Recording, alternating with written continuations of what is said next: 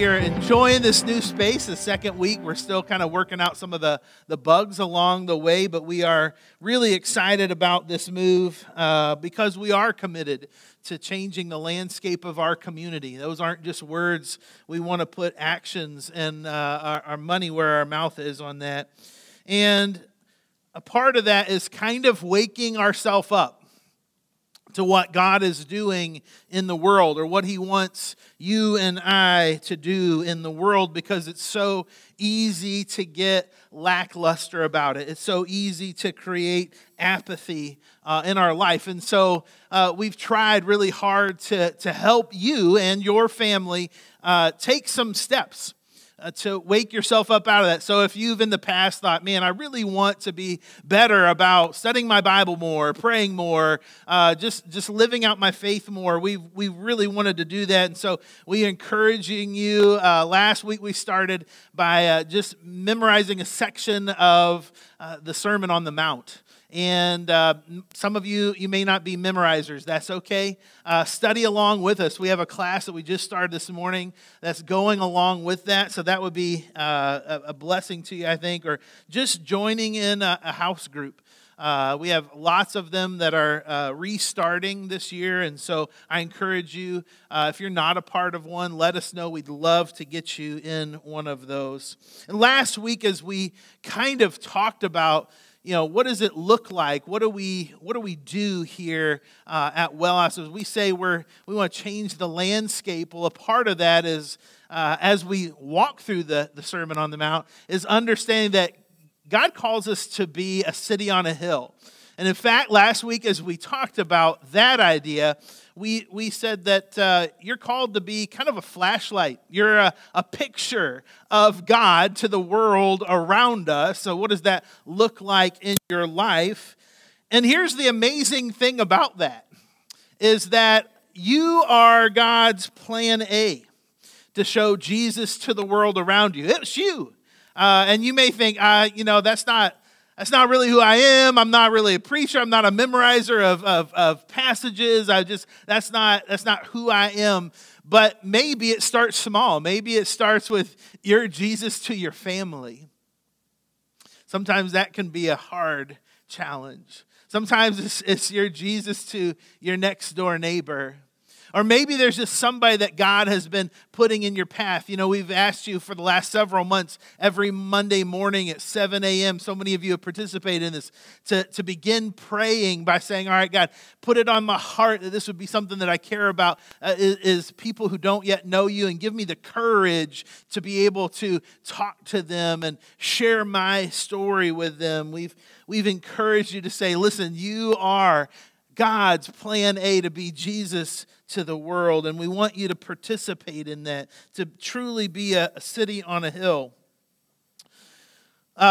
Several years ago, I think it was in 2006, I got to go for 3 weeks to Seattle, Washington. If you've ever been there before, it's really a beautiful place.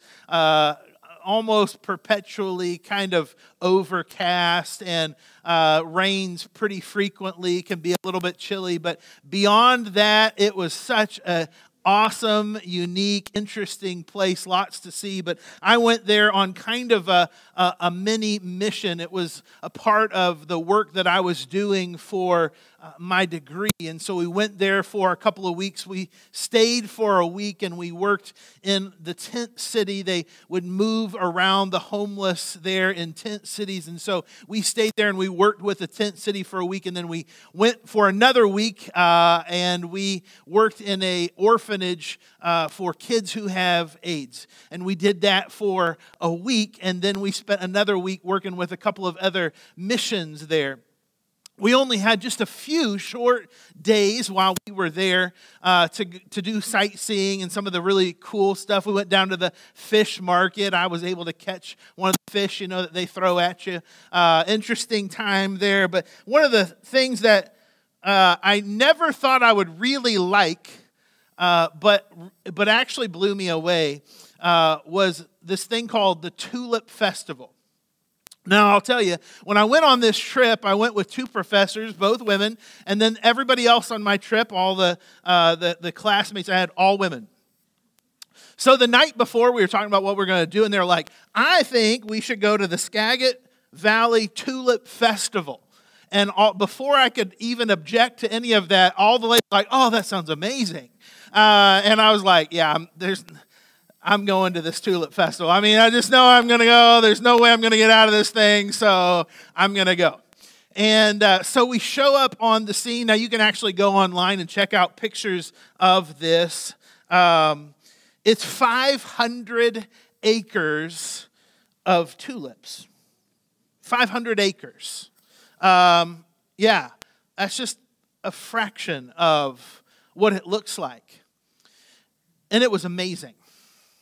It's one of the things that I've never forgotten. I didn't really want to go. Have you ever done that before? You're like, I don't really want to, don't really want to. Then you go and you're like, that's amazing. I don't know why I fought that so hard. And that's kind of how it was for me. I showed up and I couldn't believe what I was seeing. It was just, there was so much time and intention and detail and all of that. And they were all sorted by colors and varieties. And I learned so many things there. And just everything was like in the right place. You could tell they had taken care of all of this, and it's 500 acres. It's as far as you can see. I thought to myself, something like that doesn't just happen. I wonder how much work and effort and time and volunteers it takes. I wonder how much coordination happens that everything as you show up on the scene looks like so just a breathtaking. I wonder what kind of time goes into that. And I learned a long time ago that this truth that great things don't just happen. Great things are cultivated. Great things don't just happen. Great things are cultivated. If you are looking to get married, or you already are married, or you've been married for a while, let me just tell you, there may be a sense in which you think, I wish my marriage was great. And let me tell you, it's not just going to be great one day.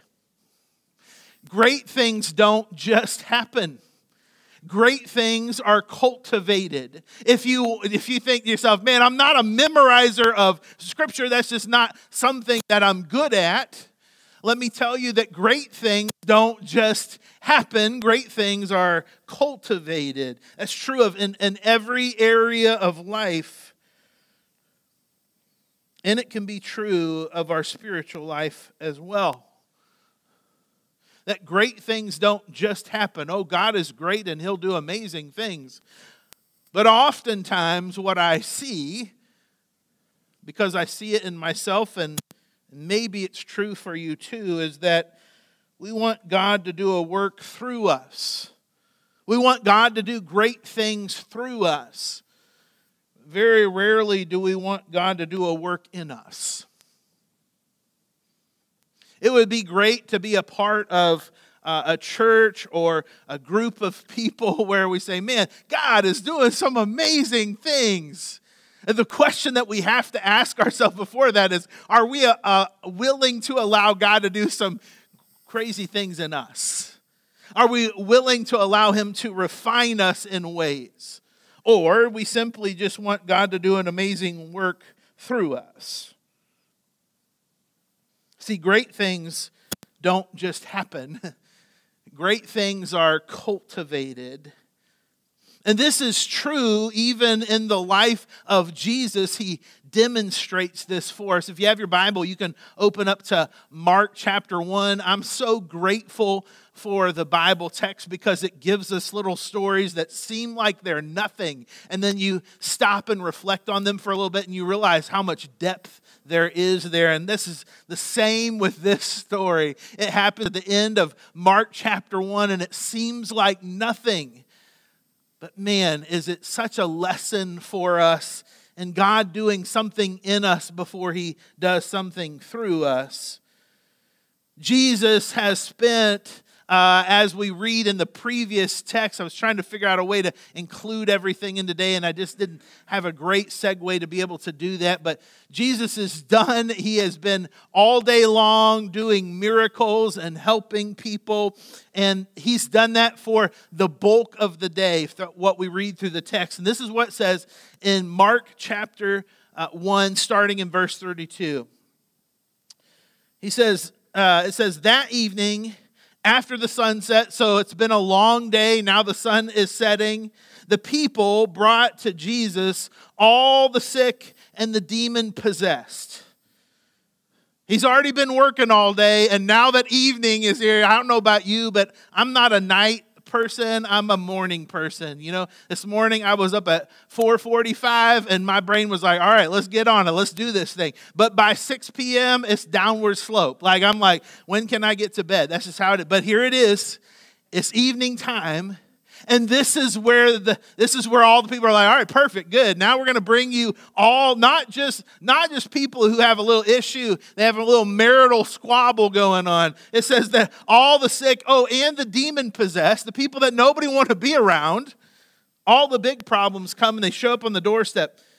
And just so you're aware of what kind of things are happening, look at the next verse. The whole town gathered at the door.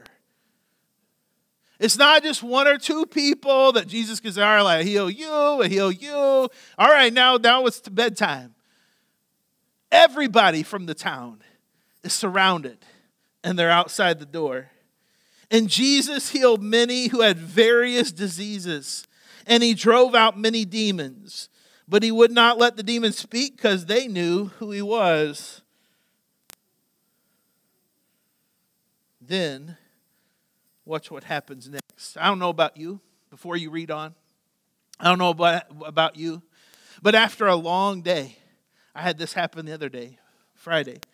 After a long day, and you worked way till it was past closing time, right? It was past your prime hour, and you think to yourself, tomorrow morning, I'm going to sleep in, right? Tomorrow morning, I'm just going to, it's cold outside, I'm just going to pull the covers up, I'm going to sleep in, I'm going to enjoy a day off, because guess what? Yesterday, the whole town showed up, and I healed everybody. So tomorrow is a little bit of me time.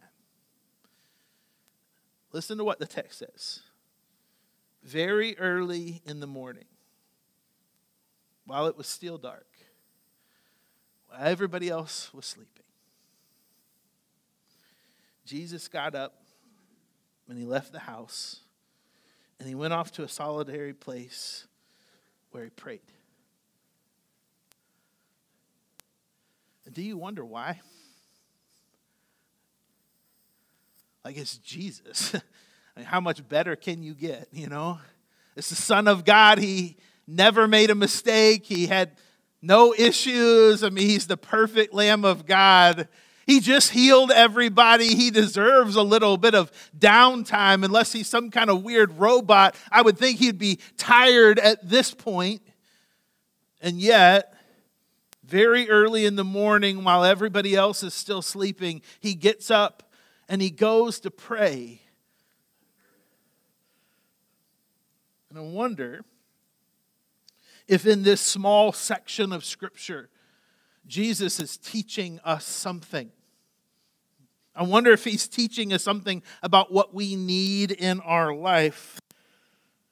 Here's what I've found to be true is that in my life, if I don't schedule things out, my time just seems to disappear. And it's the next week, and it's the next week, and it's the next week. And I'm like, I never did get around to that thing that I wanted to do. How many of you have a project that you've been waiting for months or years to do because it's just like you just never seem to get around to it? And I think Jesus knows this about our character. And so he shows us what it means to put in place or to invest routinely in our spiritual development. Because if you don't routinely invest in your spiritual development, you will not see growth. You just won't see it. And so Jesus, even though he's spent and even though he has every reason to kind of sleep in and do whatever he wants, he has a routine where he invests time with the Father. And how do we know this? Because later on in the Gospel of John, he as he's kind of getting ready to leave his disciples, he tells them this: everything I tell you is from my Father. Well, how do you know that? Well, because I spend time with my Father. I routinely go away and spend time praying and talking to him, and that's how I know that. And so I wonder in your life, as we look at this idea of great things don't happen, they're cultivated, is what does that look like in your life? How do you routinely invest in your spiritual development? See, it's one thing to say, I want God to do something great in the world around me. I want God to do something great through me. But the question comes back to, do you want God to do something great in you? And if you want that, then it takes an investment. It takes time. I'm always looking for ways with 6 kids and a job and a life to figure out how to do things a little quicker, a little more efficiently. And several years ago, this term came out. It's called a life hack. How many of you have learned a few life hacks along the way? You may not call them that, but you figured out how to do things a little quicker, a little smoother. And what I want to let you know is that there is no life hack for allowing God to develop you. Like there's no 3-step formula. I remember going to school, my first master's degree, and one of the teachers there, our professor, was like, you need to give, like, every time you preach a sermon, give like 3 steps to, point 1, point 2, point 3. Because people can remember 3 things. I remember thinking, man, if it was that easy, right? If it were that easy, wouldn't that be great? But the truth of the matter is there's no life hack for allowing God to do something in you. Here's the other thing. The story's not over. This is what it says. Jesus is out praying. He's having that time alone with the Father. Verse 36. Simon, who by the way is one of the disciples, and his companions went out to look for him. They woke up finally and they're like, hey, where's Jesus? Let's go find him. And when they found him, they exclaimed, everyone's looking for you. You ever feel that way before? If you're a mom, I would guarantee it. There's time where it's like everybody has a plan for your time. And this is where Jesus is. The people around Jesus were happy to dictate his direction. In fact, if you read the scripture through that lens, you'll see time and time again where they're trying to instruct Jesus on how to be a better Savior. And I fear we do that sometimes. Like, God, if you would only do this, right, it would be better, because there's no shortage of people who are happy to dictate a direction. They're always there. The kids are, your family is, work is, friends are. And here's the thing you have to decide is what is ultimately going to determine your direction. And Jesus knows the answer to this.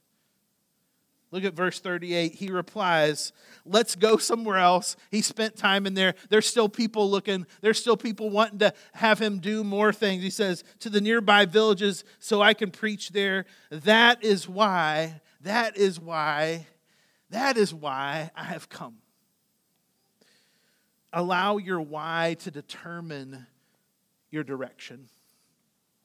There's going to be so many other things that want to determine your direction in life of how you spend your time and where you spend your time and how you spend your money and where you spend your money and how many things you get done during the day. But I'm here to tell you, you need to allow your why to determine your direction. Jesus gives us this example. He says, listen, there's people around me, man, they want to pull me in so many different directions, but I know why I've come.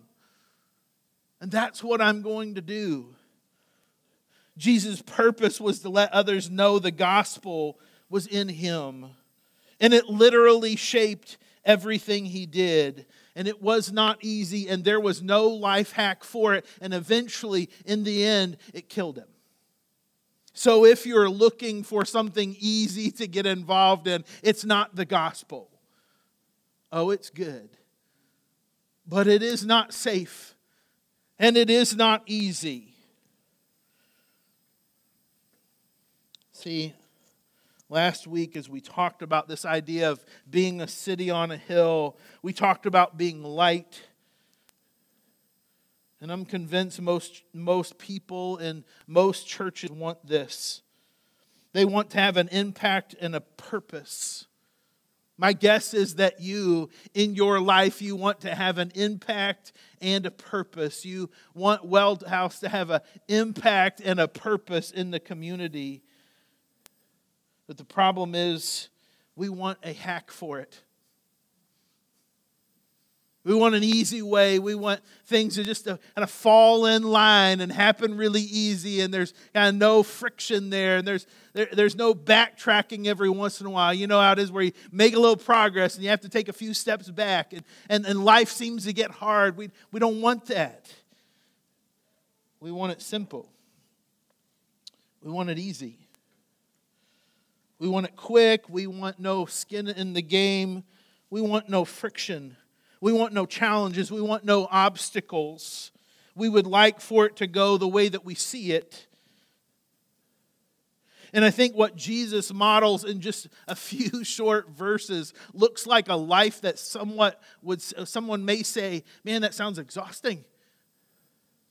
You went from solving everybody's problems all day long to getting up early, and the next person you meet says, hey, everybody's still looking for you. And what do? We understand why you were made in the first place. You have a purpose. And you understand that if you don't tap into that every day, you will lose sight of it. Because that's just my nature and your nature. That we're succumb to the things around us so quickly. We get so overwhelmed with all the things there are to do that oftentimes we begin to numb out. And that maybe before God does an amazing thing through you, He needs to change something in you. And the only way you're ever going to really know that is if you take time to invest in your spiritual growth. How do you do that? Well, there's no easy formula. There's no life hack for it. I've already said that. But I think Jesus does give us a few examples. And the first thing I've already mentioned is that Jesus points back to His why. Have you ever asked yourself, if somebody were to look at my life and the way that I designate my time and the way that I designate my talents, my gifts in life, and the way that I designate my money in life, would they know what my why is, what I'm living for? See, Jesus was very clear to those who followed Him what He was in that for.